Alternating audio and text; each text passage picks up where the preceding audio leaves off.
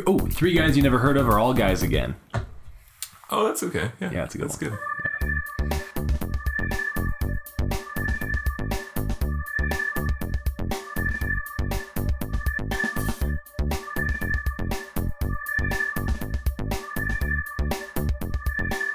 Three Guys You Never Heard Of. I don't know. What do we have any controversies surrounding our podcast? I don't think so. Not yet. No one listens. Not yet. There will be controversy. Hey, let's get into it. All right. Do we have a good... You're the person that starts us off. You get us into it, Dave.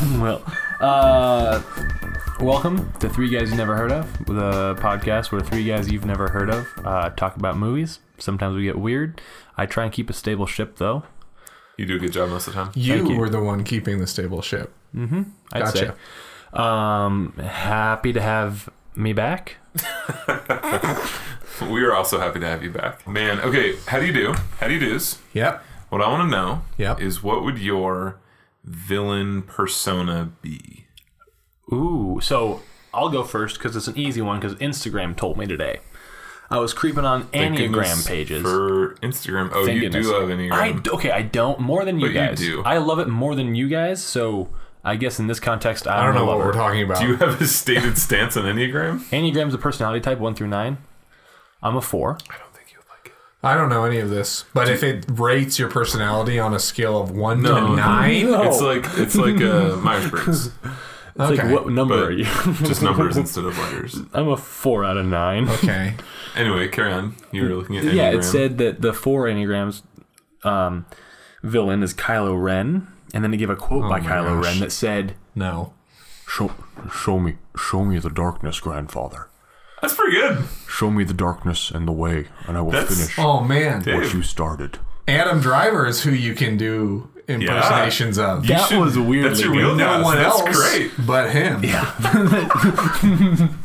what's your special Please, talent? no one else. Only being able to imitate Adam Driver. Yeah, That's so good. yeah, Kylo Ren is my supervillain You persona. think that it? Like, based on what you know about Kylo Instagram Ren? thinks it is. Okay, what do you think it Duran, is? I'm glad that you just said based on what you think about Kylo Ren, because I would argue Kylo Ren's story has not been written. And we You're don't, right. We but don't know his here's story. what I would argue is whatever villain fully embodies and encapsulates that quote is probably Can me. you? I was too enthralled by your voice. Can you?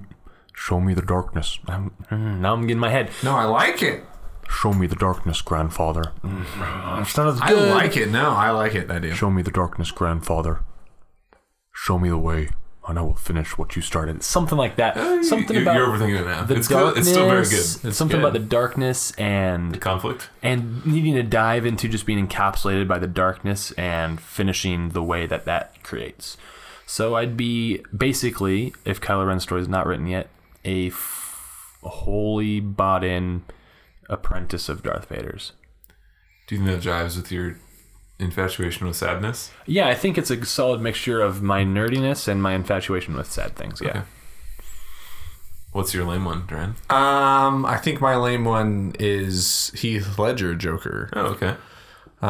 Pick the coolest villain. Okay. This is lame, guys. Well, it is lame because it's just a cop out, I feel. But my reason behind it is that I even in real life kind of have an infatuation with anarchy and destruction of order, in the sense that I think it'd be interesting to see what would happen if there was a massive environmental disaster.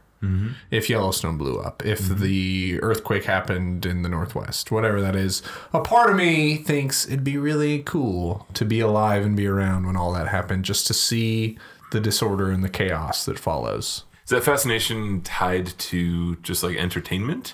Like, you think it would be amusing? Or I think you it's it'd fascinating. Okay. The idea of really just the breaking point of society is fascinating to me. Like, what does it take for a society to really break apart, and then what does it look like after that happens? Who's your supervillains, Scott?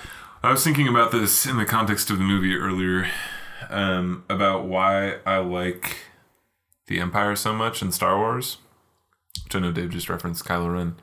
I think I'm going to say just the Galactic Empire. I don't know why I like them. I like Like a order. like a hive It's like almost mind? the opposite of Duran. Like a hive mind? I like their aesthetic. They're not a hive mind. Well, he just picked the whole order, and he's one person. I'm saying like the organization. Oh, okay, gotcha. Yeah. Fair enough. I'm saying I would be the embodiment of I got the it. Empire. I got it. Basically a like military industrial complex. Which is really counter to me. I don't know. Maybe I just like cool guys in white armor. But I you don't are know. a systems guy. Yeah, true. Big systems guy. yeah. But at the same time, like I think that like personally, I root for the underdog more than I do like the big corporate overlord. Right? Yeah. I care more about.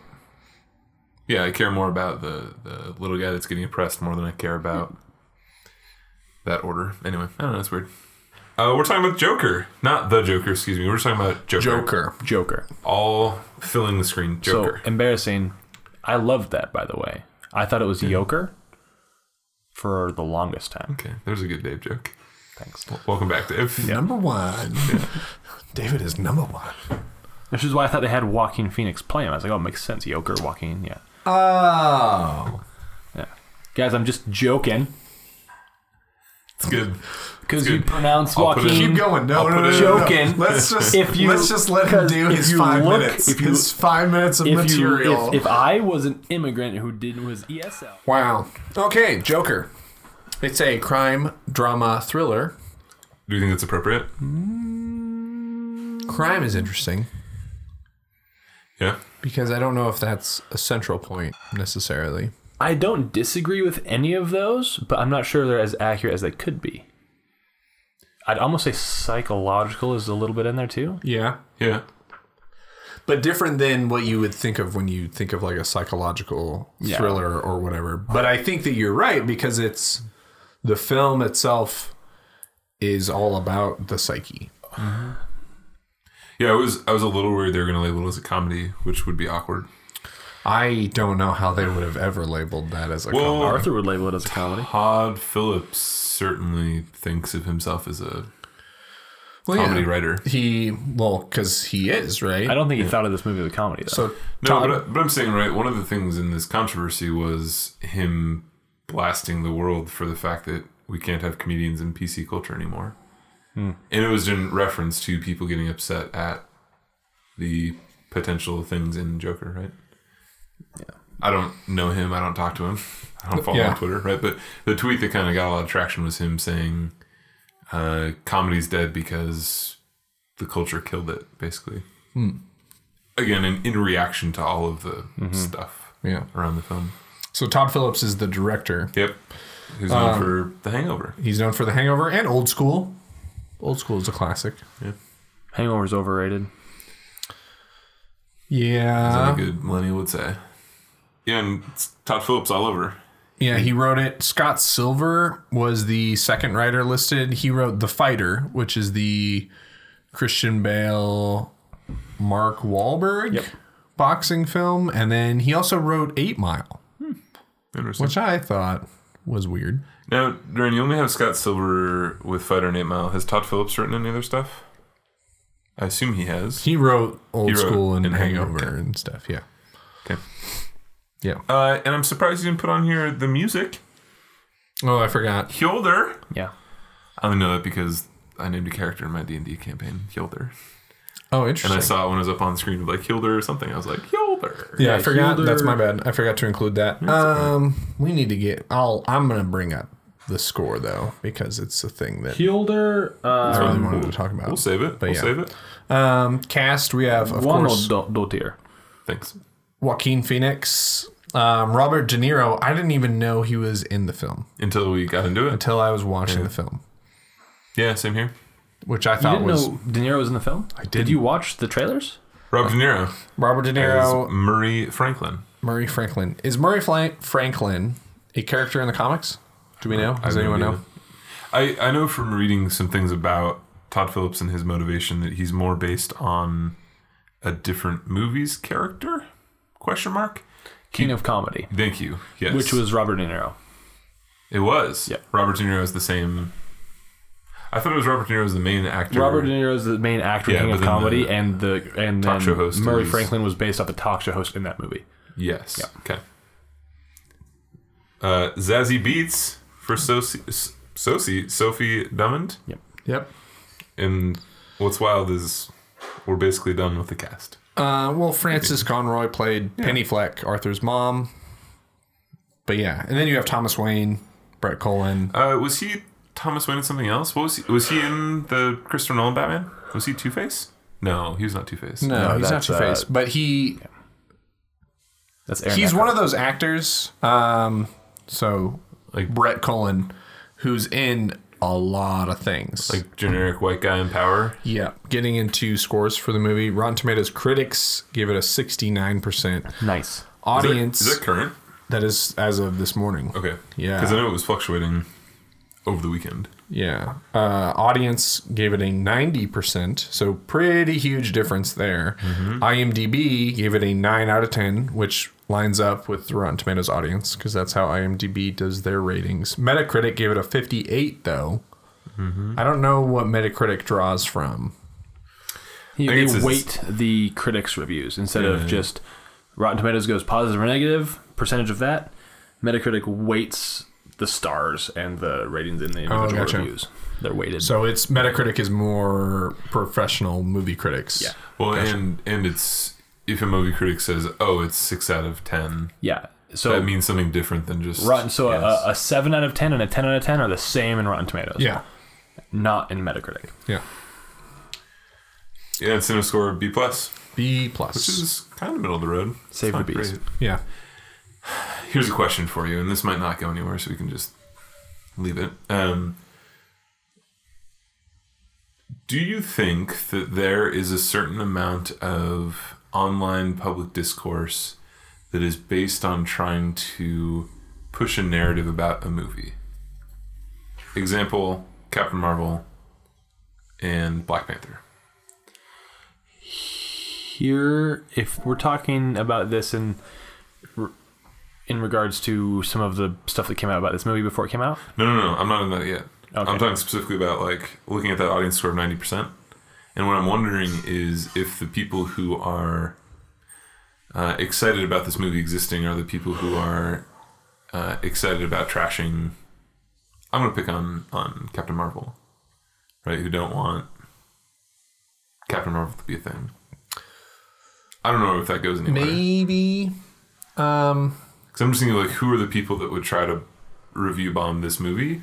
I don't think they are technically savvy enough to understand or Yeah. to commit to that. so I think in a lot of these different scenarios, it's a case of like a vocal minority. I think that a large percentage of people.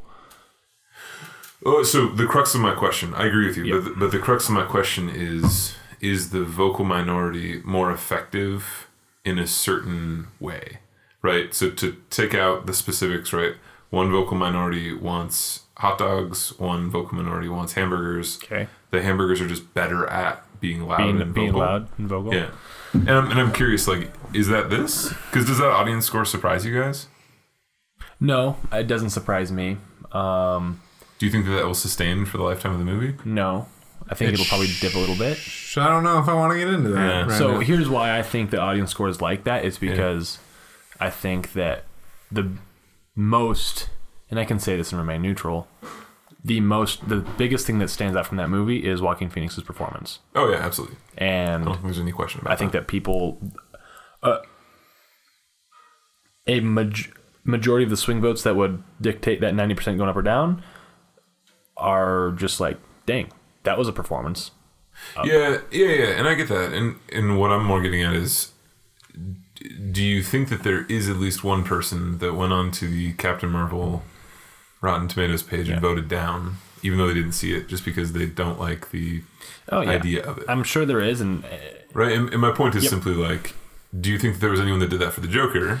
I think so. If you think there is, do you think those are equal numbers? Probably I not. don't think they're equal numbers. I don't think That's the crux Yeah. of my question. Yeah. right? Yeah, but I don't think there's like that is an interesting line of thought because I don't think it goes anywhere at the end of the day. Well, no, I think it says something about the people that are trying to be that vocal minority. Yeah, it does. And I think that in either case, those are people that don't really deserve my attention.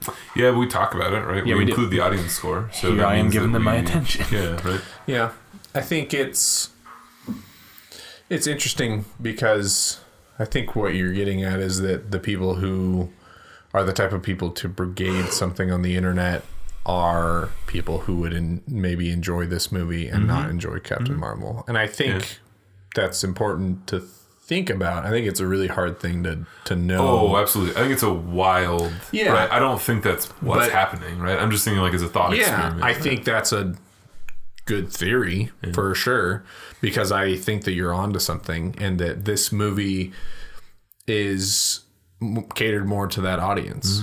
Because I'm even thinking of like Last Jedi, and you could make an argument, and again, this is not an argument I want to fight and die on, right? But that the backlash to Rose Tico's character in Last Jedi was part of what led people to hate on Last Jedi. And arguably the people that were hating on that was because they didn't want to see another strong female character who was not white, like, be part of their movie, right? My backlash on her was her poor dialogue. Yeah, but that's like, I mean, have you seen I have seen all that crap. XYZ movies, right? Yeah. I don't know if that like makes the movie bad. No, it doesn't. And so my point just being that there was a vocal minority. I do want to be clear on that, Yeah. right? I don't think this is a majority of people, but there's certainly a vocal minority that's part of that score that I think is complicating how we talk about it. Yeah, That's all. absolutely. I mean, it complicates how we talk about the audience score. Well, but like that's a pretty big disparity between the audience score of Rotten Tomatoes and the cinema score of B+. Yeah, Low budget, 55 million. already made 160. Almost It's double the I can't remember what Highest grossing October release ever. highest grossing R-rated movie. October release, yeah. Highest rated R-rated. R-rated October release ever. And I think it's up there for highest rated R-rated releases ever. And apparently really big, not in the U.S. Like the domestic foreign split was pretty big, I think. Oh, I don't know. I don't remember looking at that deeply, but yeah. Cool. Other metrics about Joker. Oh, it's a not Batman movie, but in Batman. We didn't really talk about that. Right? Yeah. Like, That's something else I want to get into, but I feel like we should do thumbs. yeah, I'm cool with thumbs. Before, because there's already been a couple things where I'm like, I'm gonna Dave's got hold his ears out. ears ready? out. I'm ready to listen for these thumbs, fellas. Okay, thumbs. Who does the countdown? You do it, Dave. Okay, on 3. 1, 2, 3. I knew it! Dave has a thumbs up. Scott and Duran both have thumbs down. Okay, so I told Duran earlier today, crashed his house party, had lunch, watched him have lunch at a Cliff Bar. It doesn't matter. That's lunch for some people. And I was... Not for you. No, I had lunch before that. Though, so. Yep. And I told him, I was like, I know the thumbs. Remember that? I said it. You did, and I thought he thinks I'm gonna do a middle thumb. Nope. How do we want to start this? Do we want to do Dave's positive thoughts? Yeah, let's do Well, Dave's positive actually, thoughts. I want to keep going this for a second. Duran, did you expect those thumbs? I kind of anticipated those Yeah. thumbs. I thought you were a little more of a wild card. I could see you going both ways. Yeah, Okay. I Can anticipated you this. hear my arms thrown open wide, dear What? listener? Did you think that we were going to vote differently? No, okay. I thought that you might give it a side thumb, and I thought Duran would give it a down thumb. Oh, man. If I could do 2 down thumbs, I give it 2 down thumbs. I'm actually going to make a claim in a little bit that this movie should not have been made. Interesting. But we'll get there. Oh gosh, no! Don't make that claim. I think don't I'm wanna- going to go ahead though and say that if I had to choose between watching this and watching Dave's Waterboy, I'd watch this again. I wouldn't. I'd watch Dave Waterboy. Oh man! Wow, Dave! Because here's the thing, I'm Dave's not Waterboy. excited. Just like no. I have prepped my mind to be energetic and positive I've about this taken notes, conversation. guys. I think Dave's I have Waterboy. plenty of positive things to say. At the end of the day, Dave's Waterboy I think is still entertaining. I just don't think it's a good movie. Whereas I think if I were to watch this, it's just more uncomfortable. Yeah, well, it's definitely an uncomfortable movie. Yeah, but that's what I want to whole watch time. again. Right? But I think that it's very important this movie exists. Oh, I think it's actually the opposite. I think it's very important that it shouldn't exist. I think that it. So This is gonna be a good why do you conversation. think it's important, Yeah. Dave? I think that it's important that this movie exists for the main. So here's the main reason: is because it's unfairly or fairly labeled as a comic book movie. Now, I don't think it is a comic book. In name, it's about a comic book character. Yeah. And why do I think that it's important that it exists? Is because that every other comic book movie, at least, from both ends of Marvel and DC, is becoming pretty, not cookie cutter, but like the way they're manufactured. Very glossy, very same. And you know the beats, you kind of know the whole thing. Now, I think that some do them exponentially better than others, and some throw enough unique flavor in there to make it obviously better. But the fact that a comic book movie can come out in this vein and come from basically one guy and his mind and his vision. Well, his heavily influenced vision from other films, but and the fact that it was made in this manner and with this tone and all of that, I think super important, because now, and especially if it's successful, because then now comic book movies moving forward, these studios like Warner Brothers green lit this.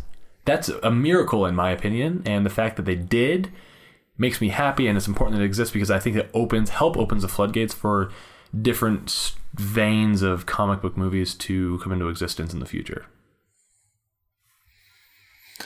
So I do agree with some of what you're saying, but the big thing that I can't get past is that this movie doing things that other superhero movies haven't done, or doing things that I wish more superheroes would do, doesn't make this a good movie. Mm-hmm. All right, so that argument was not a form of the reasons why I thought it was good at all. That was that's my...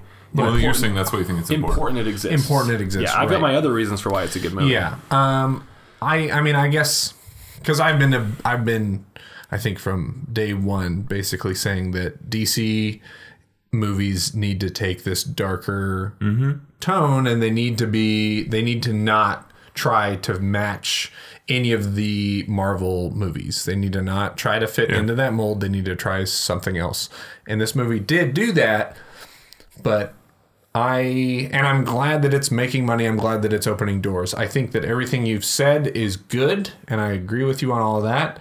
However, I don't think it was a good movie. And I think that the reason it's making a lot of money isn't because of what it is. I think it's because it's an R-rated movie based in a superhero universe, based on in a popular superhero universe. Superhero universe. The last Batman movies we got that were Batman movies were Christopher Nolan's Batman, right? Well, I'm not going to count Justice League and right. So my last point there was it's based on a character that prior to this was in arguably the best superhero movie ever created. Well, and prior to that, he's the most popular villain in American comics. Yeah. So, well, but also, I think to add to that, the movie was unapologetic about channeling Heath Ledger's Joker. Like up to even the scene at the end where the Joker's in the police car, right? That's like a cut and paste scene from The Dark Knight. You got Heath Ledger's Joker? 100%. yeah. Like during this movie? Even the smiling bits? Yeah, well, they're the same character, but I didn't get Heath Ledger's Joker at all the entire movie. I had a hard time. Well, hold up. Do you know what scene I'm talking about in The Dark Knight? When the Joker's in the police car driving through the dark city? And it's the same scene. His head's inside the window. Okay, and it's a different actor. Yeah, I agree, but that's the same scene. That's the same. It's the same visual cue. It's the same thematic move. It's difficult, right? Because you're portraying the same fictional character.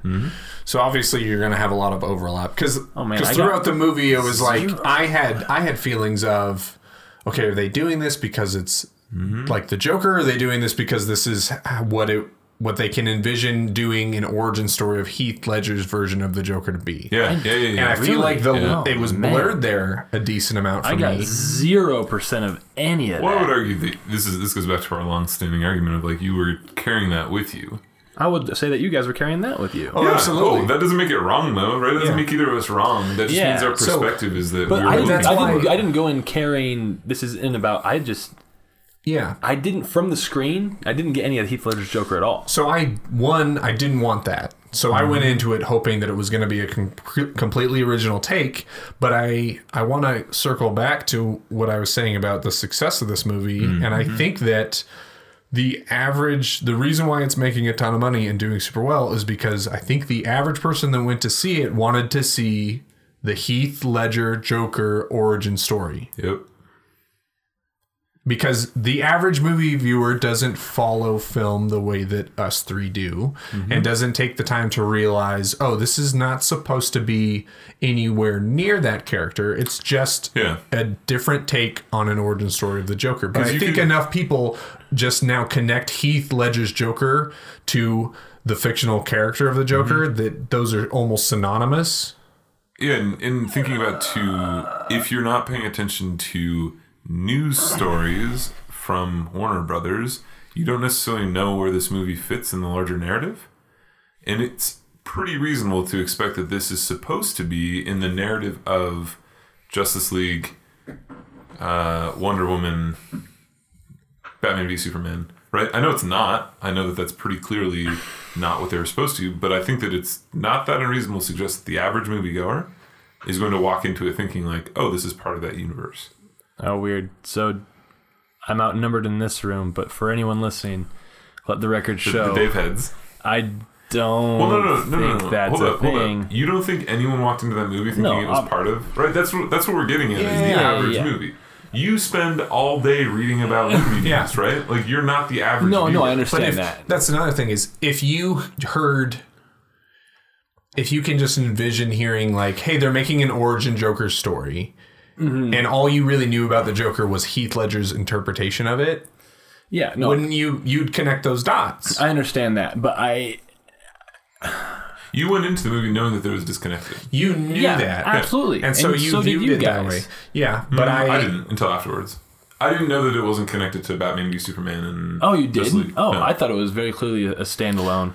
So I knew all of that. Yeah. I knew it was a very much a standalone thing, but even then, my issues with the movie aren't even like, this is very surface level. Well, then my issues with the film. Let's not belabor the point anymore. But I see that point, but that's when we talk about I feel like that's cutting the average moviegoer pretty. Oh no! I'm sorry. It's not about the average moviegoer. It's about the movie, right? It's the figuring out who the target is.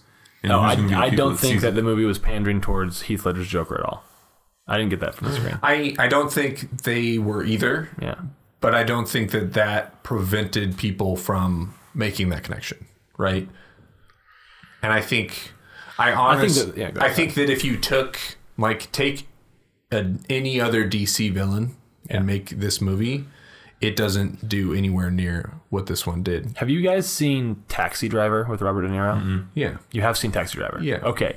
So my biggest complaint with the movie was it's basically a remake of Taxi Driver. Yeah. And I read that as well. Yeah. Yeah. So I had seen Taxi Driver with my dad a long time ago, and then saw Joker, and then watched like highlight scenes from Taxi Driver on YouTube because I didn't have time to watch the movie. And I was like, oh man, I get it. Mm-hmm. Like very heavily borrowed from Taxi Driver. So I got those vibes, but not Heath Ledger vibes. Interesting.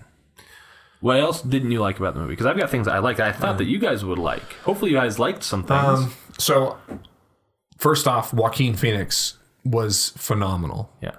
I don't know if I'd agree with that, but I'm okay with you saying I'm not going to say you're wrong. That what he did in this film is something that very few, if any, actors can do. What I walked out of the film thinking was like, oh, this is Joaquin Phoenix's Revenant. Right, this is like what Revenant was to Leonardo DiCaprio, as this will be for him. I think that's right, because Revenant. I know Dave likes Revenant. I don't necessarily know about Duran. I'm torn. Yeah, I don't really like the Revenant because I feel as though it's basically a reason to show Leonardo DiCaprio acting well. And one of my problems with this film is that it seems constructed to focus entirely on Joaquin Phoenix and telling his character study, which I get. That's a style of movie, right? He's in every frame. We can talk about that. Yeah, but he's like the only charter, right? Yeah. And, yeah. Right, so it's one of these things that's propelling him as an actor. Yeah, I think I disassociated that from the start because I know he has come out and publicly said how much he denounces the Academy Awards and the Golden Globes and all those types of things, and he doesn't hold any weight. At the end of the day, for me, I walked out of it thinking oh, okay, that's a decent drop in for a larger narrative about who this character is, but we're not going to get right. This is a one and done. This won't be continued on, right? And so my concern is simply okay, so we learned about this character and their backstory, but why? And I know you're asking what did we like. Yeah. One of my concerns and one of my main gripes is that there was no plot to the movie. Right? The resolution of the movie didn't justify any of the actions that led up to it. Yeah. And honestly, the number one reason that I gave this a down thumb is that during the movie, there was at least 4 times, maybe more than that, where I stopped watching the film and thought about how long have I been sitting here? How much longer do I have to sit here? Oh, man. Wow. Interesting. So I thought that basically it was a story of the character's transformation, right, from Arthur Fleck to Joker. Most of the time, you have that three-dimensional character though in the context of a larger narrative. You don't just absolutely have most of the time that person like by themselves. Yeah, so it's completely. That's why it flips it. It basically flips. There's plenty of movies like this, not any superhero movies like this, right? Well, we'll get back to that. I have a larger point to make on comparing It definitely came across to me as more of an art house film.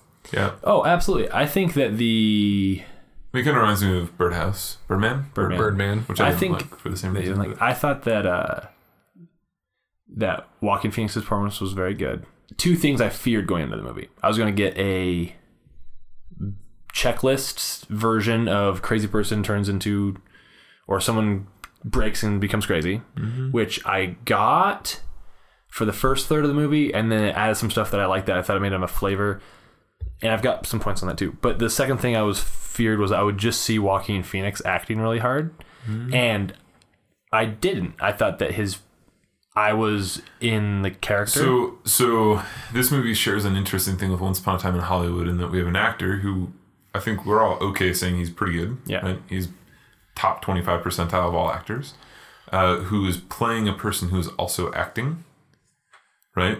Granted, it with Leonardo DiCaprio. Thank you, not Brad Pitt, the other one. He's Leonardo also DiCaprio. acting in this movie. No, I'm saying in Once Upon a Time in Hollywood, one of the things we talked about was how awesome it was to see Leonardo DiCaprio acting as an actor. Yeah. Right? And how much that he played those two sides. Yep, for sure. And so in the same movie, we have Joaquin Phoenix trying to be something in the character of the Joker that he's not. Yeah. And it was inconsistent to me. Oh, gotcha. Right? Like he had his like resting state, his normalcy. Yeah. And then he had his public state. Yeah. But think about the difference between when he was doing his stand-up show at the club versus his mannerisms when he was on the show? Murray Franklin show. Oh, absolutely. So and I think that was purposeful. But there's no reason to suggest that it would change. Oh, so you saw the biggest changes in his way of walking, how he carried himself right after he killed those 3 Wall Street dudes on the subway. Like you could tell he felt emboldened by that, and there was a kind of a subtle shift there. And then he would kind of dip back in with like the stuff with his mom and stuff. But dipping back in is just inconsistency if you don't view it positively. I thought it was very consistent with the arc of the character change. Right? So there were several inciting incidents that started going from, hey, this is a mentally deranged guy on his medications, stops taking some medications, acts out, feels some sort of effect from that, messes with it. I'm not a mental health expert at all. But like... Didn't he act out before he stopped taking his medications? I don't really know if it matters. I want to watch it again, so... But... He killed those guys. Yeah. And then he Before talked before he lost his medication. My point being, his resting state, what was normal to him, did change that movie as he transformed from Arthur Fleck into the Joker. It's just really It's not compelling. It was hard to follow those states, his states, right? Because I agree a lot with what Scott is saying in that, man, this is. And you could sum it up and say, well, it's because he went from being someone with a ton of mental disabilities, mental issues, who's on medication and dealing with those issues to like slowly getting rejections, and then losing that medication. And then so they're like different states at the beginning of the film of like good things, bad things, then shifts to without medication, good things, bad things. So you're really looking at, 4 or more versions of a single person. But even then, none of it was ever super clear. Like there wasn't, you could probably go back and watch the movie and say, okay, here he is in a good place on medication. Here he is in a bad place on medication. Here he is in a good place without. Yeah. Here he is in a bad place without. They never made a clear line of like, he's out of medication. Yep. They implied that he was running out, and he told his therapist that he's running out. Yeah. And we assume that he runs out, but we never actually, like, that's not a driving. And this is a decent segue. Segue. Another thing I was going to talk about this was from his point of view, right? Well, that's one of the things I liked was how they dealt with that unreliable narrator. Exactly. One of the things I was looking for the entire time was the sign that he got hit over the head with, and then I was looking for that sign in his apartment. Because when the boss called him out on like, what? That story's crap. I was like, oh man. So I started looking like behind the couch, like whenever they saw shots of his apartment. If I saw that sign in there, I was like, but I didn't see it. So. Well, that's the thing. I read an interesting article that was comparing this to Fight Club, and I don't necessarily think the article's that interesting, but thinking through Fight Club of like, Fight Club had that twist at the end of like, you have a mentally non-normative person having a mental break, and then viewing that through the unreliable narrator, and then resolving something. Right? That's my issue, is that there was no resolution of that. It just kind of happened, and he even says that he's not trying to be political with the whole thing, but then at the end he seems to be reveling in the chaos around him that he is now accepting as his own. Right? It just, to me, there was no... I thought that part was so good. There's just no connection between, right, this path that we're watching him go down and then the last 20 minutes of the film. So at the end, I thought was kind of the idea being made, is it corporeal? Being made real, where... Manifested that people are finally starting to notice me and I like it. He says that to his therapist. And then at the end, people are noticing him. But I had...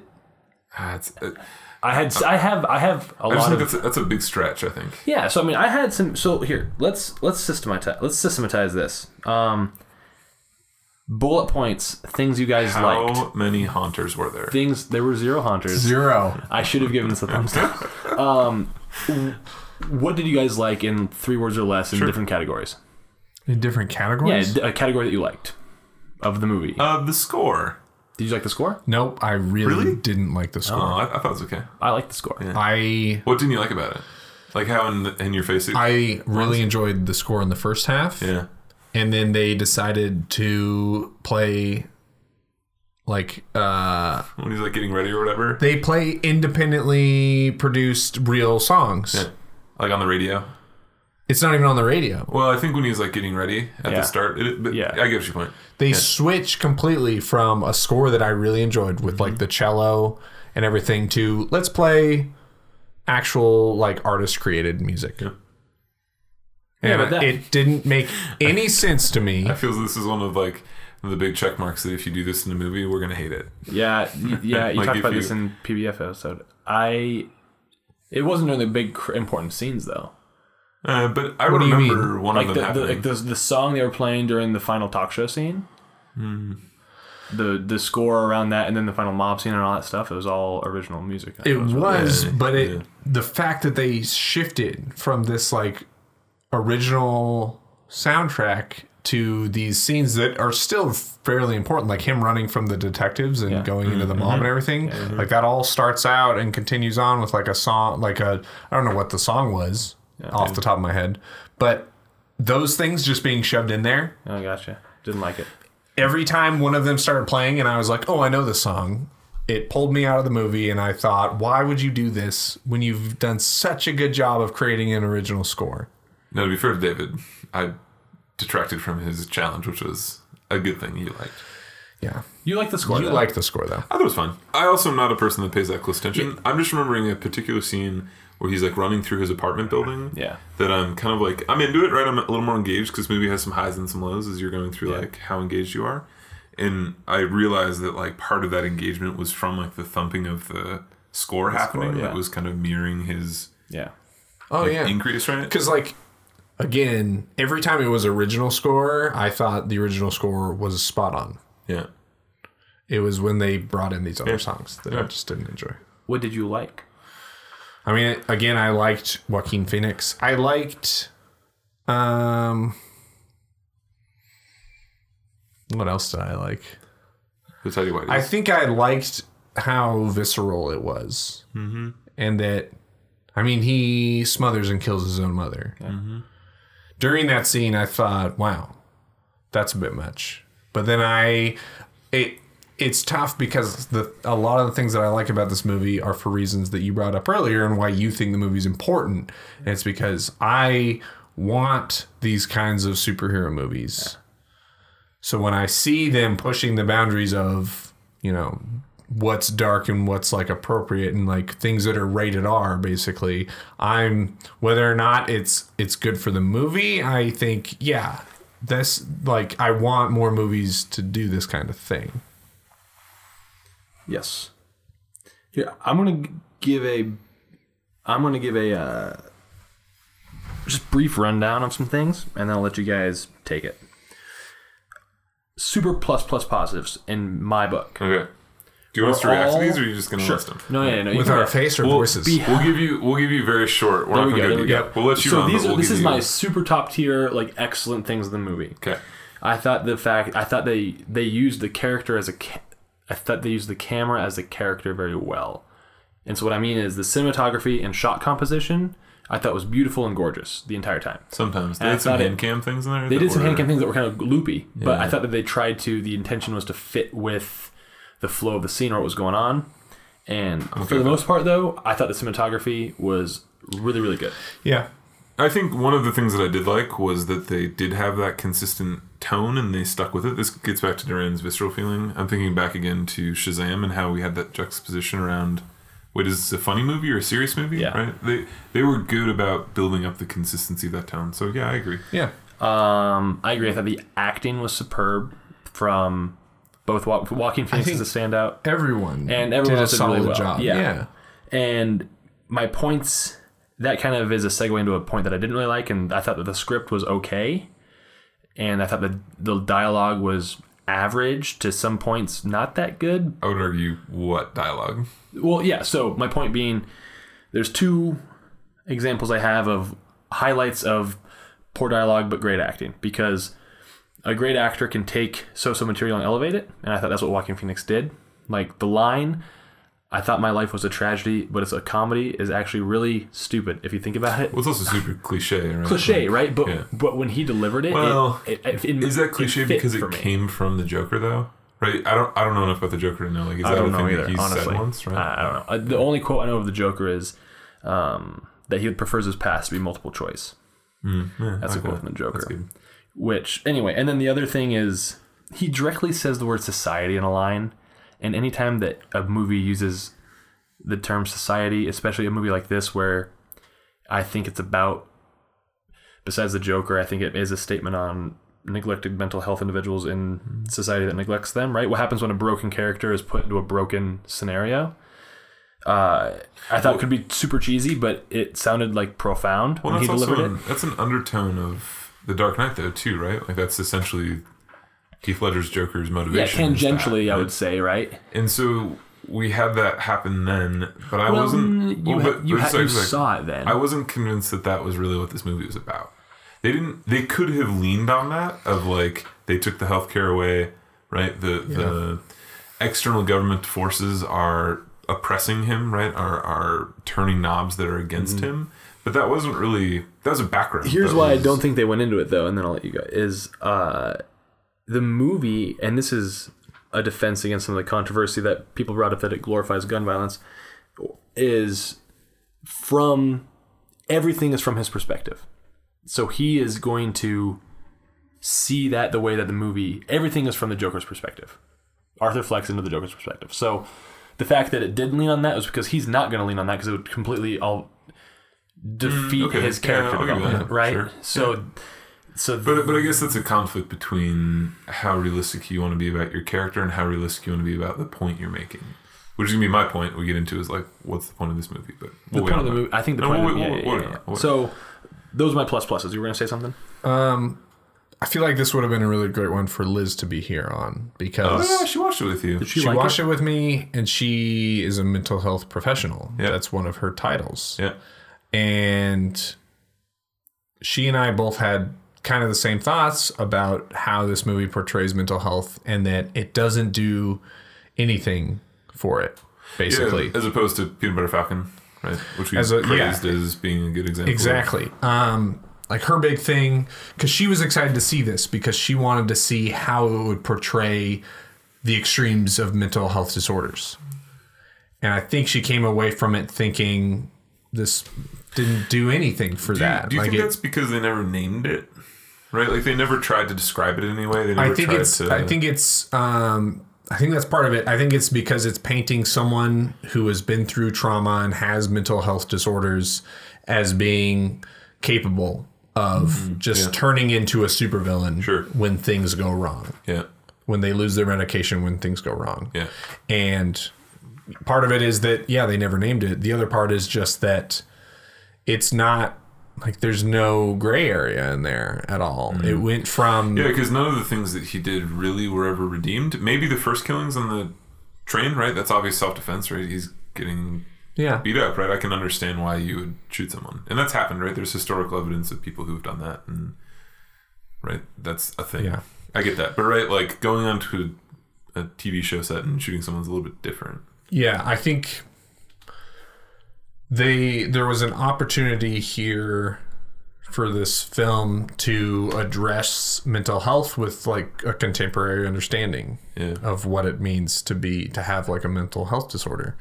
And I think she didn't like it because it didn't take that opportunity. Also, he killed 6 people, right? He killed the 3 people on the train. He killed his buddy from the clown agency. He killed his mom, and he killed the talk show host, right? Yep. 3 of them were not premeditated. 3 of them were extremely premeditated, which I think leads to this idea of this isn't just that he's having a break and that he. You could argue Murray was more in the moment. Well, you could argue. I don't know what they were trying to set up with that scene and having him idealize his suicide. He took a gun with him there. So there was some thought that someone is going to die. The implied plan was he was going to shoot himself. Yeah. It was implied, but again... That's what I'm saying. It still could be argued. That's still premeditated. Yeah, though, absolutely. Right? Like my point being that like if we're trying to make the argument that the actions of the Joker are due to uncontrollability of his actions, due to his mental state. Ability, that's one thing. But it's not, right? The point of the movie is that he actively chose those things and actively sought out that end, right? So I don't think that the movie's loyalties lied in... Well, they evidently did not. Obviously and evidently did not lie in making a statement on mental health of the contemporary understanding. Ooh, yeah. I would like to segue into what I want to talk about. Real quick, let me finish this real quick. So I think that the loyalties lie in telling a character-driven story from the perspective of that character who's already damaged in the beginning, and how he looks at and justifies choices along the way and what it finally surmounts to. And someone with mental health disorder in a contemporary setting right now wouldn't have the capability to tell any story or make any point outside of their own experience in dealing with that. And I think the movie...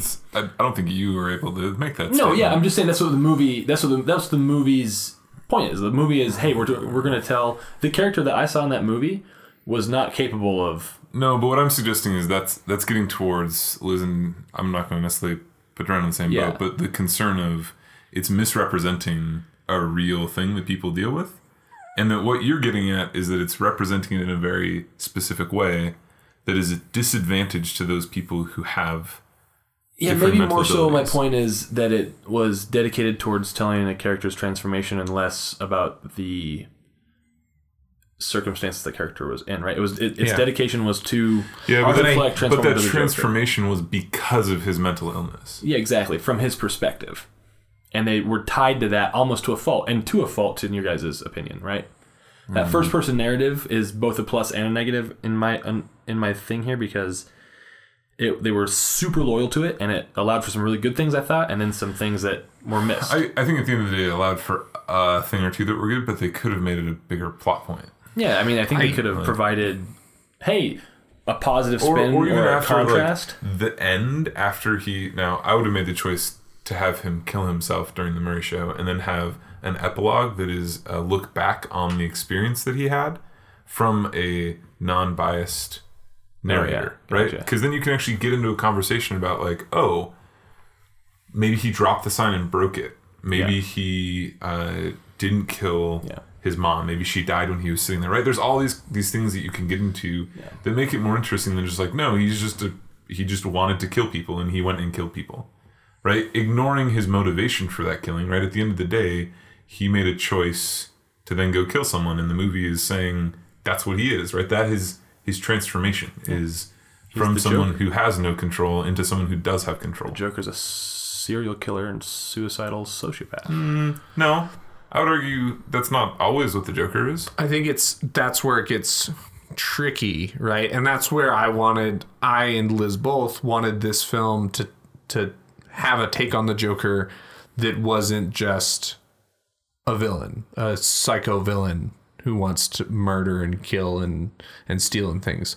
I thought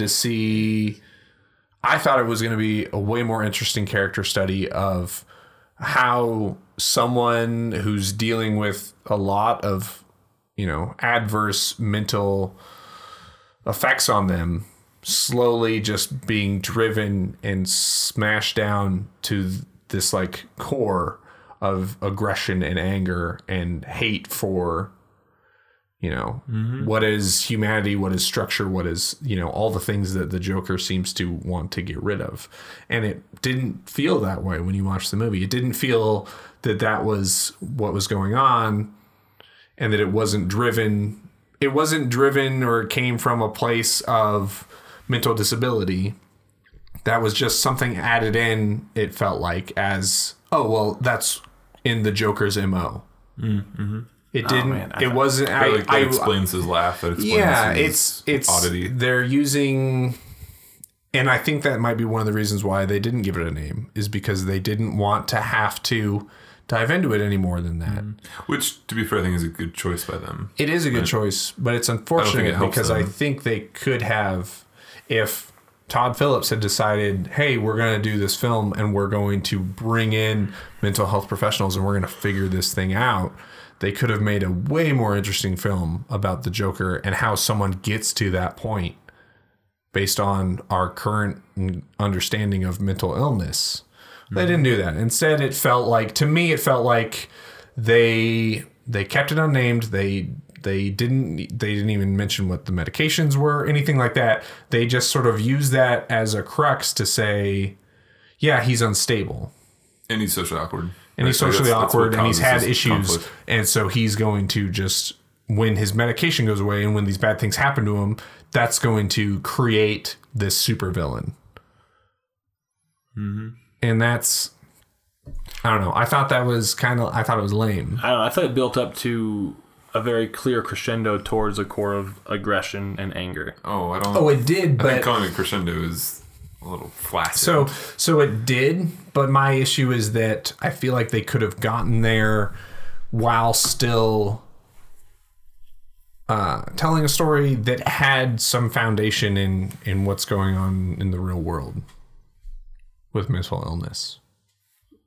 What's your big point, Scott? My two big points are, one, I think that the studio was either intentionally or ignorantly unprepared for the society that they birthed this movie into. That's one. And the other one is, where does this fit in a genre? Right? Would this movie have been better if it had no reference or action to Batman? That's an interesting question. It's one I asked myself as well. And I think that 0 people would see it. Yeah, which then leads into, then why was it made? Well, I think that... Right, if you were just saying that, it's Batman's popular, therefore people will see it.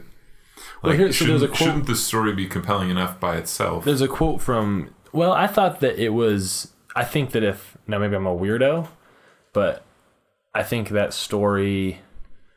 I probably wouldn't choose to watch it, but if I ended up watching it, it would be, I don't know, intriguing to me at least, to watch that movie without the Joker label on it and just some guy and a clown. It's hard to divorce. Well, yeah, but that makes it seem like just another art house movie that's aiming for Oscars, right?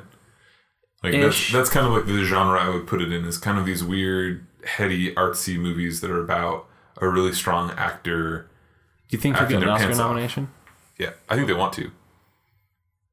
Well, yeah, I mean, I think that he'll get an Oscar nomination. I think that the cinematographer will also get a nomination. Yeah, I think that those two will get ones. And again, I already said that I think this is like Todd might get directing. Right? I don't think he'll get directing. No, I don't think he'll be either. Cinematographer. But my point being that, right, like, this is...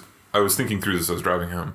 It's not an anti-hero movie, right? In my mind, when I think anti-hero, I think V for Vendetta, which this movie also kind of played off of, right? There's a little bit of element there. You don't think of Venom... No, I don't think about Venom at all, right? But think about V for Vendetta, right? We talk about V for Vendetta being a comic book movie, which it is, and it is set in a very dark tone and it has very heavy themes, but we still have a clearly identified villain and we still have a clearly identified hero.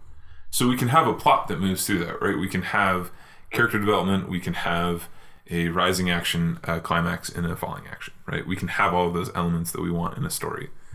It's not a superhero movie, and I would argue it's not an origin story either. My question is there a villain movie that we can compare this to in a superhero context, which is what it's trying to be? It's right? not. It's unlike any other superhero movie ever made. I would draw lines to like Unbreakable from this though. Sure. Because I think that they're both coming from a place of let's make a superhero movie that's not a superhero movie. Yeah, well, and that's even my question is like, is this a superhero movie? I would argue no. I don't think it is. It's not. And then my next point would be, I would argue that what is if you had to put it in a genre, what is this movie? What is it trying to say? Taxi Driver Part 2. Okay, so why is that relevant? So there's a quote from Todd Phillips in a statement that he had said to Joaquin. He said, "Hey, Joaquin, we have the opportunity to sneak a real movie into audiences' laps under the guise of a superhero film." Quote unquote. That's like that doesn't make me feel great about That that. actually makes me feel worse about the movie. Yeah, I know, that I'm makes just me saying feel. that was my next point. my job is to tell you the truth. Yeah, my next point, which is going to be Aquaman's good. I would argue. Actually, I want to say this. Dren, do you have anything else you want to say? I mean, it's tough because I'm gonna go back to what I originally said. I several times while watching this just wanted to know when it would end. Interesting. And I think it's because the plot, like you were saying, there isn't a clear plot to it because there isn't really a clear protagonist. There isn't really a clear villain. Well, I guess you could say like he is both at the same time. Right, like the society forcing him into these actions is the antagonist that's causing change, right? He is the person who's going through the change. Yeah, it's just... That's still pretty weak in terms of flow, right? Yeah, I just... At the end of the day, I don't have any desire to ever watch the film again. Oh man, I do. So here's I've thought a lot about this, and I'm willing to fight and die on this hill, so bear with me. I think that it is a moral imperative that this film should not have been made, and I also think it's a moral imperative that it should not be watched. A moral imperative. Yes. Big Hear me out statement. for a sec. I'm going to go out on a limb and suggest that, especially now that I've been reinforced that the director is intentional about subverting fans' opinions, that the studio was either intentionally ignoring the culture it was being birthed into or willfully ignoring the culture it was being born into. Gwen did not see this movie with me because she had read some things about it, and the things that she had read about it bothered her. So she said, I'm okay not seeing that. Afterwards, I said, hey, Gwen, this is the things that bothered me about the movie. And she's like, oh, yeah, that's all of the outrage that people are upset about. I'm not concerned about glorifying gun violence. That's not my point, right? Because that's not my problem with John Wick, right? I think shooting people in a movie is fine, right? I get there's a larger conversation around that. My concern is that they made choices, including around mental illness, that intentionally or unintentionally, but ignorantly, were unaware of the culture. So again, what Duran talked about with mental illness, I think is a big thing. Also, it bothered me a lot that there were very, very strong parallels between the Joker's progression, including specific actions that mirror real people that have killed real people. And my concern with that is that how is that not glorifying that character? So what real people? What are you talking about? Okay, so have you read at all about the Aurora shooting? I know this has been brought up a lot in context because it's tied to Batman. Yeah. But do you know at all about the shooter? He had dyed red hair.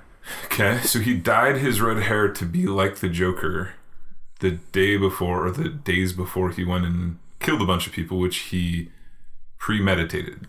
Mm-hmm. He wrote in a notebook that he was going to go kill people, and he gave it to his therapist.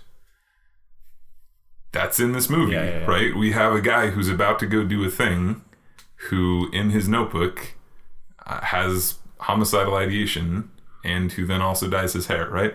I get that we want to make the character fit into the comic book image of the Joker with the white face and the smile and the messy green hair, right? I get that. But at the same time, I think that you have to either be, again, ignorant or extremely ballsy to get up and say, no, this has nothing to do with that other person, who, again, killed people, right? He killed 12 people and injured 70 people, right? That's no small thing, right? Yeah. That's not just someone who was a bad guy, right? Like, that's a really bad guy. And so I think that the controversy that led up to this movie wanted to be downplayed because, again, people like Todd Phillips want to suggest that this is a PC problem. But I'm going to suggest that it's not that. I think it's a poking the bear problem, and that they intentionally are making choices that lead to that happening, right? You could still tell the same story without parallels to actual real people that did actual real killing, again, without glorifying. Because at the end of the day, who are we supposed to be rooting for in this movie? Well, I don't think it's... I don't think it's asking you to root for the Joker's actions at all. Then how are we supposed to sympathize in this movie? I don't think... Yeah, so that's what's kind of challenging about it, right? You have, in the beginning, you definitely sympathize with him, and then you realize this character is going towards a spot and he's going to make some decisions that aren't okay. Yeah, but my problem is that there's one thing to... Right, it's an issue where the movie never makes any distinction that his actions aren't okay. Yes. Right? And the movie also never makes a distinction that he's... from his point of view. No, the movie never makes... but still, the movie... At the end of the movie, it's glorifying everything that he's done, right? Even if it's from his perspective, that's fine, right? Yeah. I'm not saying that art is bad. What I'm saying is, especially looking at this from the standpoint of a group who is trying to make money, you are making money off of our society's willingness to glorify that violence. And that's my moral imperative, right? My thing is, like, when I walked into the movie theater, I was like, I wish I didn't pay money to see this movie.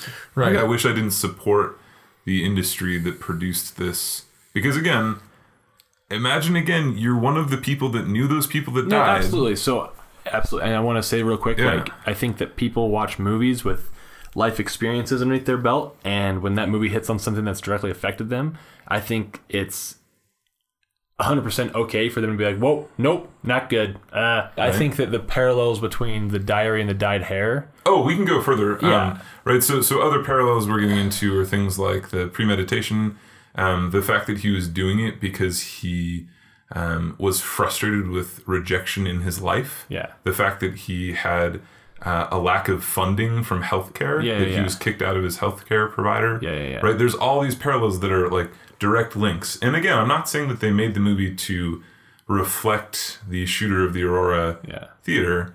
That's not my point. My point is that they knew that happened and they still made the movie. Yeah. And that they... And I think that's both irresponsible and I think that it's morally not right. I think that now that you brought all that up and you brought up the fact that they never gave him any sort of diagnosis or anything. So that is so huge when it comes to what, like, the message of the film and what they're actually trying to get across here. Because if they were doing this to purely entertain, they wouldn't have needed to resort to that sort of, like, moral violence. If they were making it to really talk about mental health and violence and what can happen from that, they would have dove into that subject, and they didn't do that. And if they were making it to make a superhero film that was different and it was supposed to be like a villain origin story, then we would have never been made to necessarily be put in the position where we watch the Joker do what he does and we have to think about, who's the good guy and who's the bad guy and should we sympathize and all of those things. Like, it just didn't do the things that it needed to do to keep it from really being a movie that people are going to watch and either say, and either be able to disconnect from and say like, oh, you know, it was just a movie and I liked it or I didn't like it, or people who are going to watch it and say, oh, that connects with me in any way. And I feel like if it does connect with someone in a way, that it's not going to be a good one. Yeah, and I think that the conversation around the movie is a little hyperbolic, suggesting that this is going to cause people to do bad things. I'm not getting on that bandwagon. Right? Yeah. That's not my point. My point is that they're more getting at why are we supposed to engage with this movie? Yeah. And if we are engaging this movie, what are we engaging with? And my point is just centered in like that engagement, I don't think is a good engagement. Yeah. Like, I don't think it's appropriate. I don't think it's moral. I don't think, especially if we're talking about the director, and I know I'm picking on this, right? Trying to subvert the audience into watching a thing because of the window dressing you put around it. Yeah. And also, like, hold up. When was the last time the Joker was in the movie? Suicide Squad. Okay. When was the time before that? I mean, excluding animations, Dark Knight. Yeah. Right. So I think it's you would have to go through some pretty big hoops to suggest that wouldn't be a conversation someone had at some point. Someone somewhere in a meeting said, hey, should we do this? And they were told yes.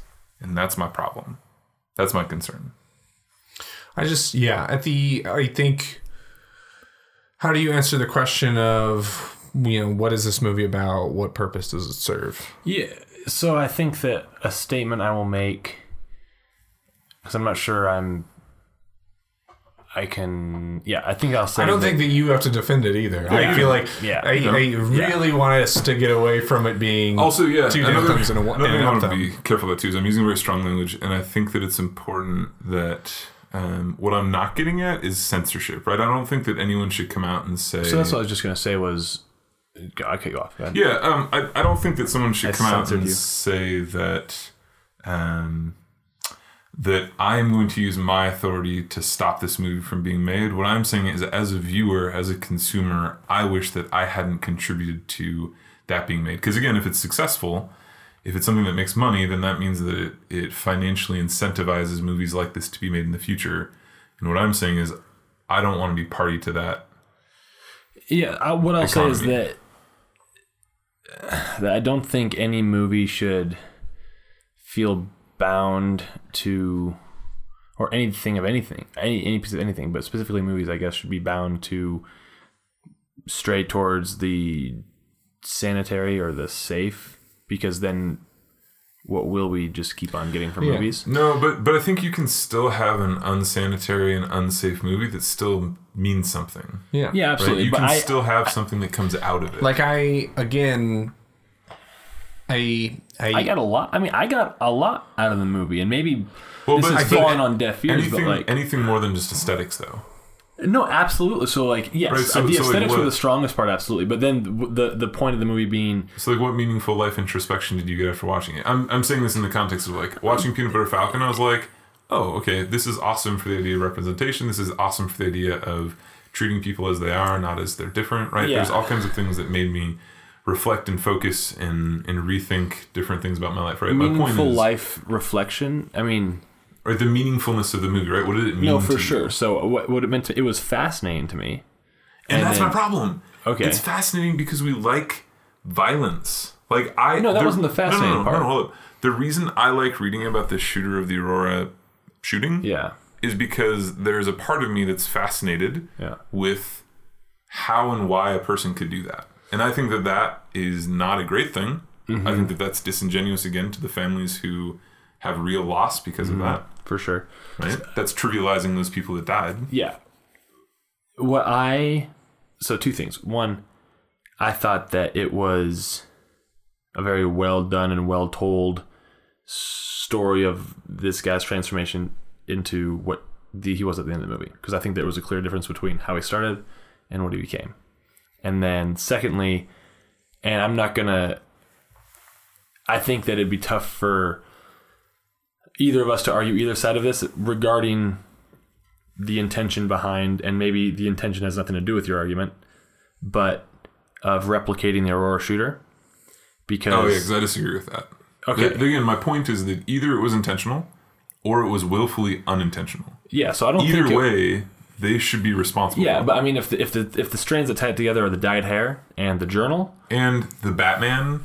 Yeah. And the mental illness and rejection. Yep. So and the gun violence. Yep. So right, like I can keep going. I know, right? but point being, Batman is the Joker, so it's the Joker. Well, no, you can't say that. I'm not going to let you say No, that. my point, It's just the Joker who happened to have a bunch of people die at a movie watching the Joker by a guy who claimed to be the Joker. Did he? Yeah, he did. He did claim to be the Joker. He was fascinated with the Joker as a character. Yeah.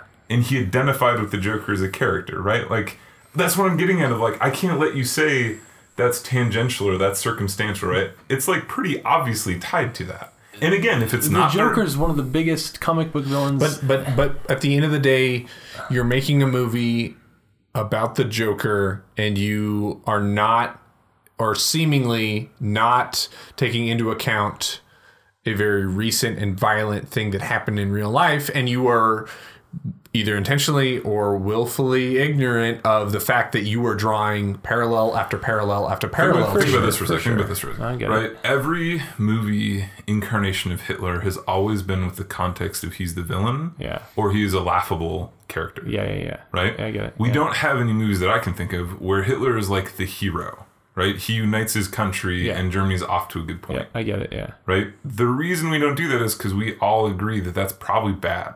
Yeah. Right? Like giving glory to Hitler is not a great moral No, standing. absolutely. I'm on the same page with that. So how is this different? So, Right? This is different because it's a smaller scope and you like the character. the other thing I was going to say is, you keep on adding up things for me to say and keep up with, is they did, one of the things I didn't like about the movie was it was kind of checklisty with how many things can we go down that set this guy up for a typical crazy, how people would perceive crazy, right? Yeah. Lives with his mom, mental, all that stuff, right? It's checklisty. Social outcast. Exactly.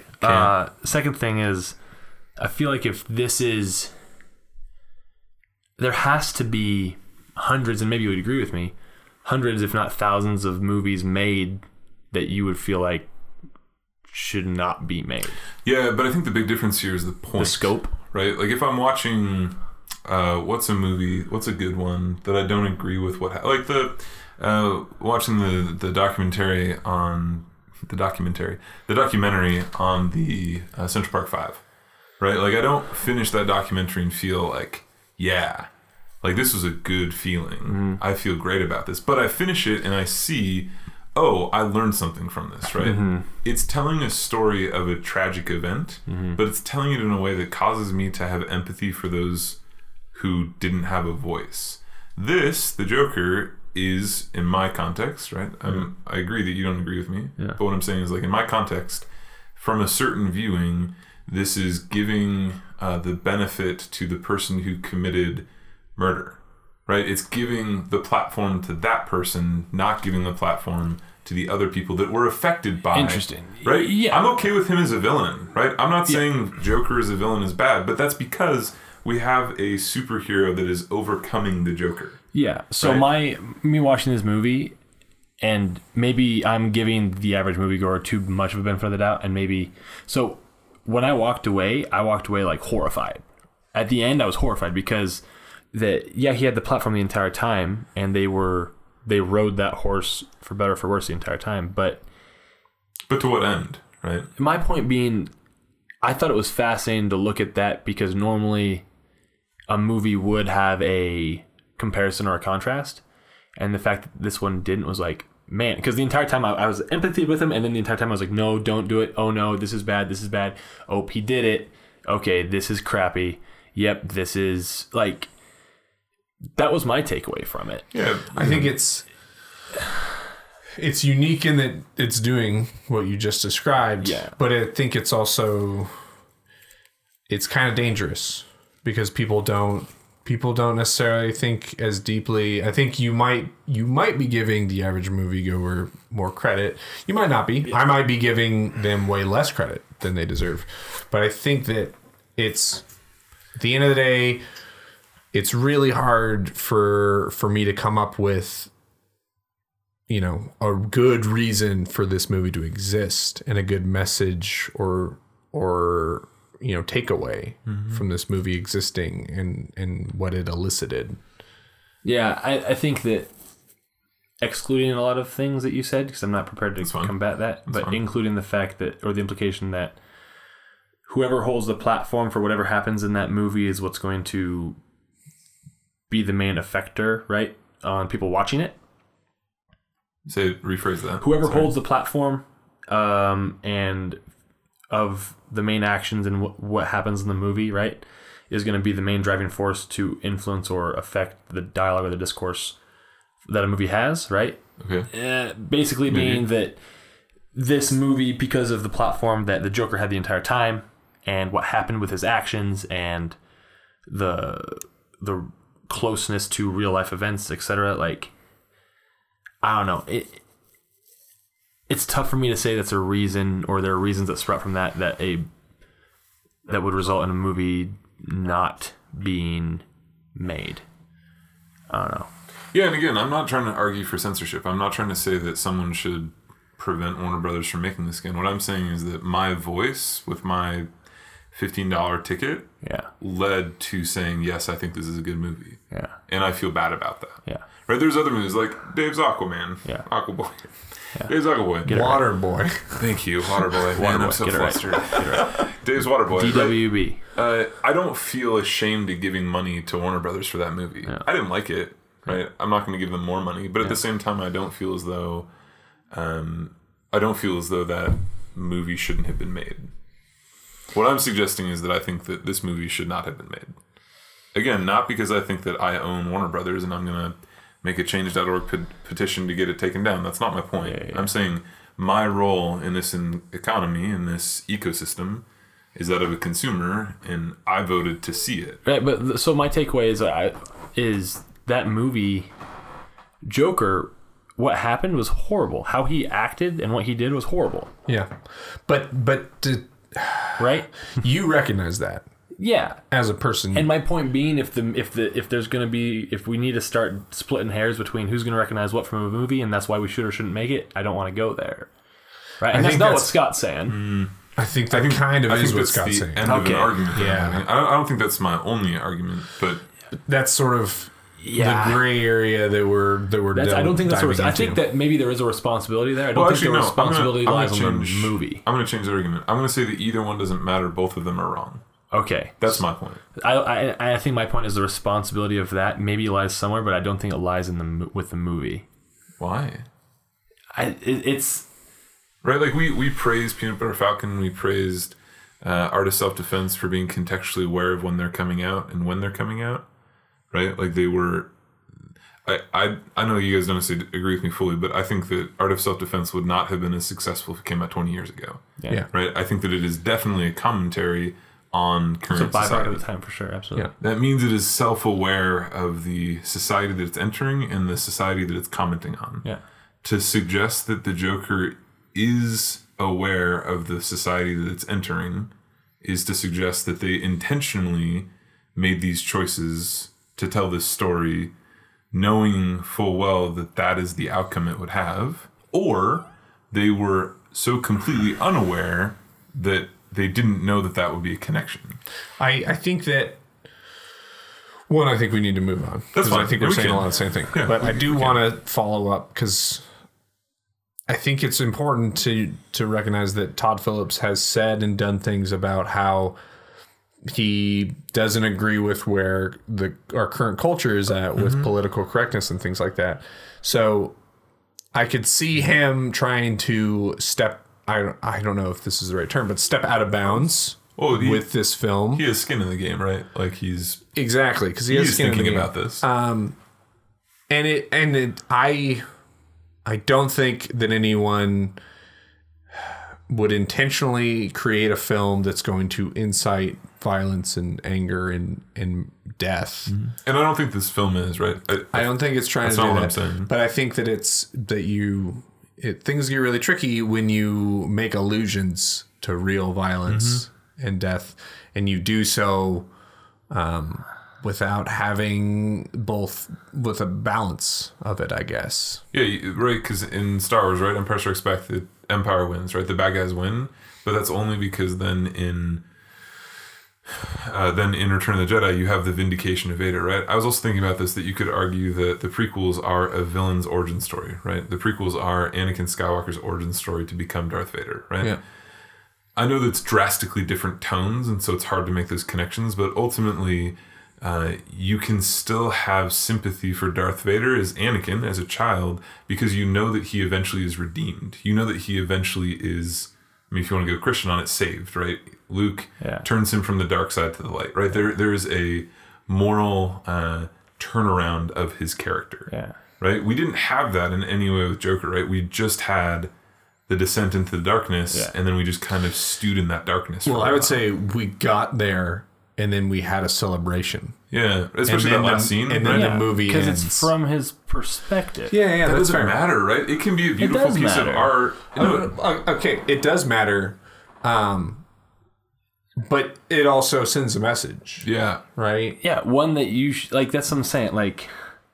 It's tricky, and I didn't leave going like, oh man, maybe I should reconsider what's good or not, because this movie... No, that's not my point. Yeah. What I'm saying, though, that what is the point other than to...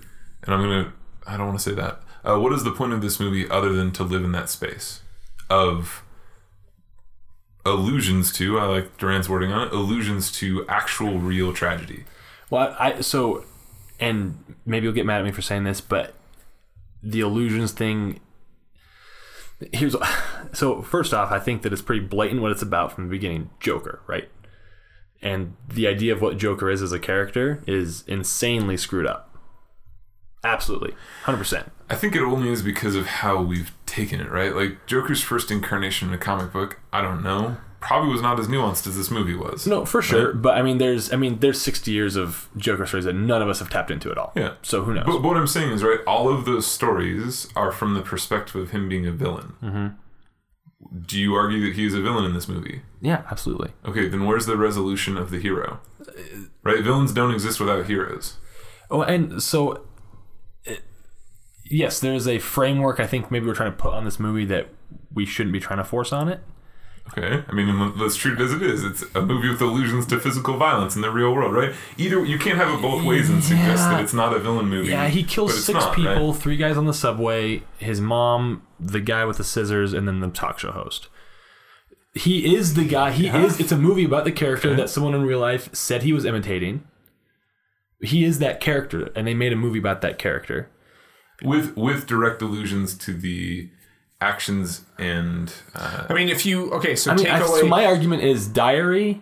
It's the Dyed Hair is a Joker thing. It's a movie about the Joker. Yeah. Diary, living with his mom, all that stuff is like cliche killer things. Hold up. I think I want to stop, because I don't think you were approaching this with an open mind. And that's not a slight on you. That's me saying that I don't think this conversation is going to go anywhere. I don't think it is either. Because I think that we're at an impasse here. You've said that like 3 or 4 times. Yeah. And you're not hearing, I think, what Duran and I are getting at. And I'm okay. Well, I also think that you have a very set view on the film as well. Yeah. I think both of you have a very set view on the film. Yeah. And it's hard because you're... This ties into how... Right, I'm going to step back from the Joker for a second. We've talked about my issue with, like, children being portrayed in scenes of anxiety in film, right?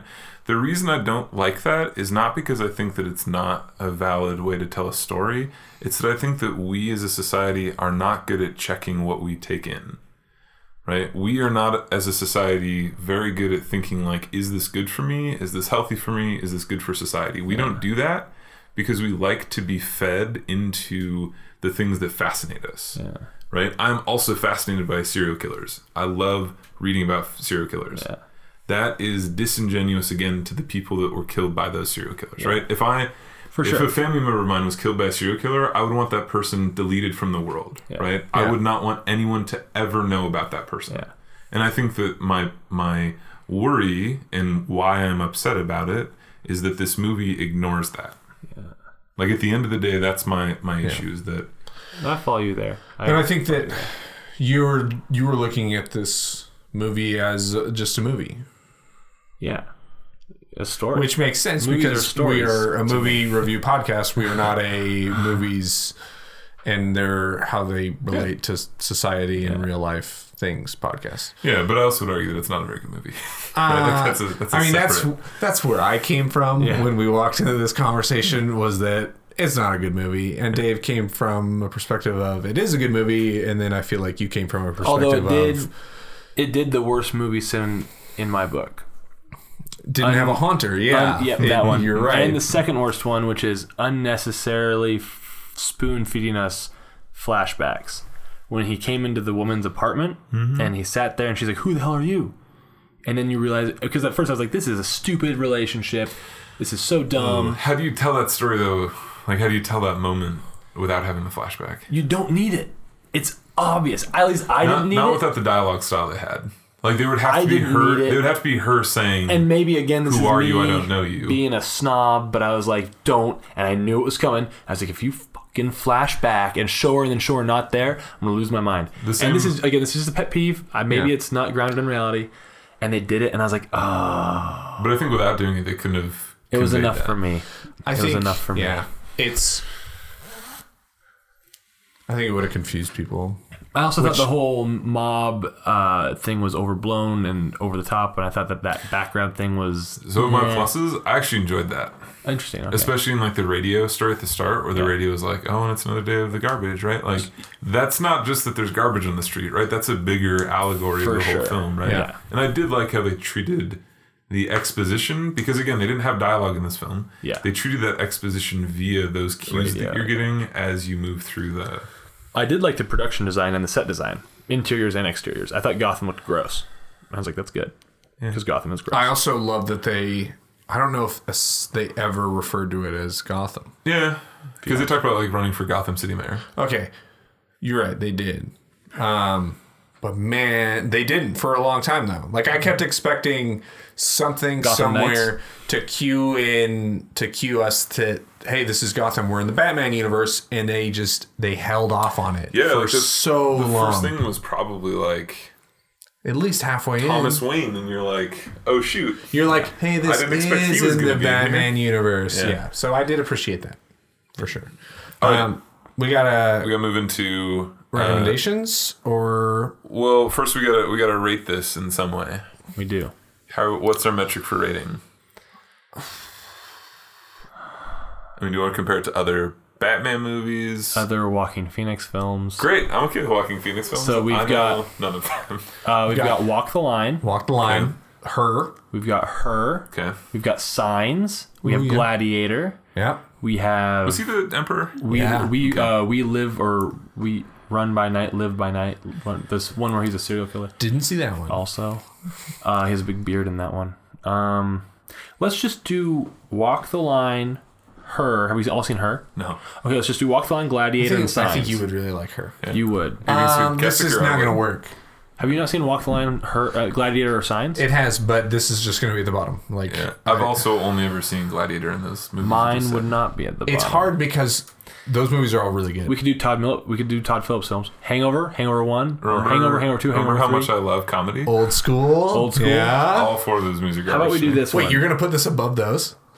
No, I was going to say this movie doesn't register because it shouldn't have been. I was going to be a dick about How about we do? How about we do Scott. this movie rated along with this movie with closed captioning, this movie with Spanish dubs, and this movie with. I'm going to go with closed captioning. Or how about this? Because I would laugh at how they were describing his laughing. Let's turn this into a game. How many times would you want to have a conversation with me after I watch it again before you'd watch it again? And how? Oh wait, no, I'm trying to. I can't. I would have all the conversations. How about this? What movie would you watch instead of rating before? This? No. Ooh, that's a really good one. I'm gonna say instead of rating this, let's just try to get David's best Joaquin Phoenix Joker laugh. He had several. Ha ha ha! He did that at the club. I liked when he was laughing at the wrong times at the comedy club. But like his other one was like really kind of. The transition from laughing to crying was very powerful. It's very tough. Tough to do. Oh man, I love that they did that with the character. Yeah. Because that's kind of one of Joker's things, right? Is his laugh, and for them to take it and say, Maybe a little twist on it. no, this is a mental disorder, and he does this uncontrollably, especially in like awkward and he hates upsetting it, right? He's upset by his situations. laughing. Did you like when he had Loved to that. punch out one final time? Yeah, I did like that too. Oh man. What movie would I watch before this? Yeah. What movie would you watch before this? No, what movie would you watch this before? Yeah. Yeah, it's like... Would you watch this before any of the movies we've done a podcast on? No. Have you seen Again, Gosford Park? No. No. See, it's gonna be tough too, Yeah, because like there's I probably don't- plenty of worse movies out there. I But also don't mind sitting out of this one. Right? If you guys just want to. why don't we just go to our parents? It's fun. I'll rate this Would one. you All right, recommend? let me rate this one, guys. Don't take this from me. Okay. I think all things considered, I'd give it a 7 out of 10. In my book. So about what the Scott critics would gave it. burn the book, and you would give it a 2. I wouldn't give it a 2. I think I'd give it a 5. Hey, there we go. I hadn't gone as deep into the 12 out of 30. meaning behind the film as Scott did. I feel like I'm in between the two of you on this one. Definitely. That's fair. And I also respect that, right? What Duran said of like we were a movie review podcast, not a societal critique podcast. Have I ever been in between the two of you in anything outside the bedroom? That's a really good question. Middle spoon. Have I ever down thumbs and Scott is up thumbs I'm and just you talking have about middle anything in thumbs? general now. I don't know. I don't think so. I think in general. What does that mean about Scott and I, I really? have down thumbed more than I have up thumbed, I think. I mean, I think I've only up thumbed like 1 or 2 movies. Did we all down thumb Glass? What? I did. I probably did. Just because during our Unbreakable split, I made the comment that if in Glass there's any point where they are charging at each other across a field and they like impact and it's some like superhero impact, that movie will blow. And then that happened. Yeah. So Did I like it the least out of each of you? I think that was the most surprising one. I don't know. I despise that. Anyway, I despise we'll move on. Parents. Let's just do parents. Yeah. My dad wouldn't like it, and my mom would probably be intrigued by the performance. My dad and my mom would both say, man, he's a really good actor, and they wouldn't like it. I'm going to pretend that my parents are stumbling into this film, not if I'd recommend this to them. I think my dad would probably watch it and not really engage too deep with it, and he'd probably, at the end, kind of be in a weird mood because she puts you in a weird mood. And I think my mom would walk out in the first 15 minutes. Interesting. Just because that's just not about her. I think both my parents would sit through it. I could see, like, I wouldn't be surprised if my dad ends up going and watching this in theaters because his friend tells him it's a Batman movie, and then he walks out of it going, whatever. Yeah. Quick revision. That wasn't a Batman movie. Like, and then my mom would probably watch it, and I think she would actually be upset at just that it's overtly negative. Mm-hmm. My dad might be an X Factor, so he hates negative and evil things, but he might be weirdly into it. So Yeah. I'll just say that. My mom wouldn't like it. Who do you think should go see it? Right, like who's like the key person that you'd be like, oh, if you like this or this or this, you should go see it. Because, for example, I don't know if you like Batman, you should go see it, right? I don't think that's a 1-to-1. I would say Who's this movie's avatar? Sure. I would say if you are a fan of Heath Ledger's Joker, this is not that movie. That's weird that... It's so weird that... Yeah. I just feel, I mean... I just felt disconnected from that entire line I that think... you guys brought up. Yeah. But again, you're knowledgeable, you're informed about film. Yes. I think that it's... And maybe I'm overstepping. No, not that. But I'm just saying in the movie from the screen, because there were some instances from the screen that you guys made you harken back to that, and I didn't. I think it's difficult because you're... At the end of the day, any actor is trying to portray the Joker. Any actor who's trying to portray a mentally non-normative villain character is going to be channeling Heath Ledger. I don't know. I thought they were.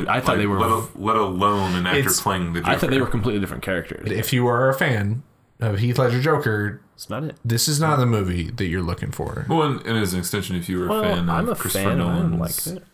for different reasons, right? If you were a fan of Christopher Nolan's Batman, Yeah. you probably shouldn't watch this one. Or Ben Affleck's Batman. If you're a fan of Taxi Driver, Yeah, watch this movie. Yeah. yeah. Oh, right. If you're a fan of the movies that this movie is directly drawing as influences, then yeah, you're probably gonna like it, right? Taxi Driver was And better than this one. I've never seen Taxi Driver, Oh, you haven't? no. But it sounds like a movie I'm not gonna enjoy. Yeah, no, don't. If you Better things to enjoy. In my yeah, life. you don't want to watch Taxi Driver if you don't like this. Yeah, it's tricky. What else? What else we got? Recommendations. That's Is that it. next? Recommendations. Recommendations, guys. Other media. Yeah. Okay. World of Warcraft Classic. Still, I guess last time we talked, it was pre-World War Classic. It was wasn't pre. It has happened. It's still happening. Duran's crushing it. We're trying to crush it. We are doing pretty well, I would say. Doing pretty well. We keep fucking shit up, but we're still doing pretty well. My other media. There's a band called Small Leaks Sink Ships.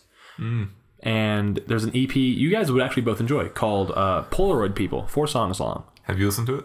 No, but I 4 have a songs sneaking long. suspicion I would Dave not. recommended this the last time we did other media.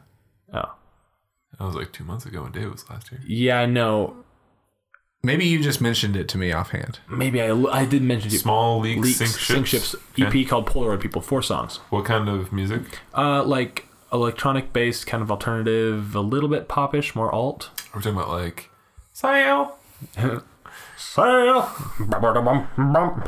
No. And they're like themes. I'm surprised at the themes that were drawn out in 4 short songs. Good little project. Scott. The only thing I can think of that's been new in my life recently is I've been watching a lot of You Suck at Cooking, which is a YouTube channel of a guy who is like it's a farce on cooking shows, but he does it in a very amusing way, and I actually think Dave might like it. You suck at cooking. In the sense of like how he interacts with his stuff. It's just good. You Suck at Cooking. That's all. I don't have time for anything else right now. Yeah. I know a great textbook called the UX book. It's great about user experience. I've been super deep into that. Nice. Yes. Dave, you want to sign us off? Yeah, guys. Hey, to all you listeners out there, call your moms, eat your vegetables. Have a good night. This has been 3 Guys You Never Heard of talk about Joker. I'm Scott. I'm Duran. I'm David.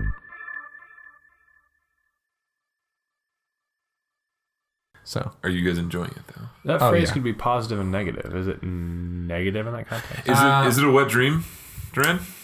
is it a wet dream? No. Okay. It's not unexpected. It's not an unexpected, terrible experience that you wish never happened. No, it's not that. So I have had a wet dream, but it ended with me peeing. But In your bed? yep, Okay. I went to bed till 6th grade. Okay. That's neither here nor there.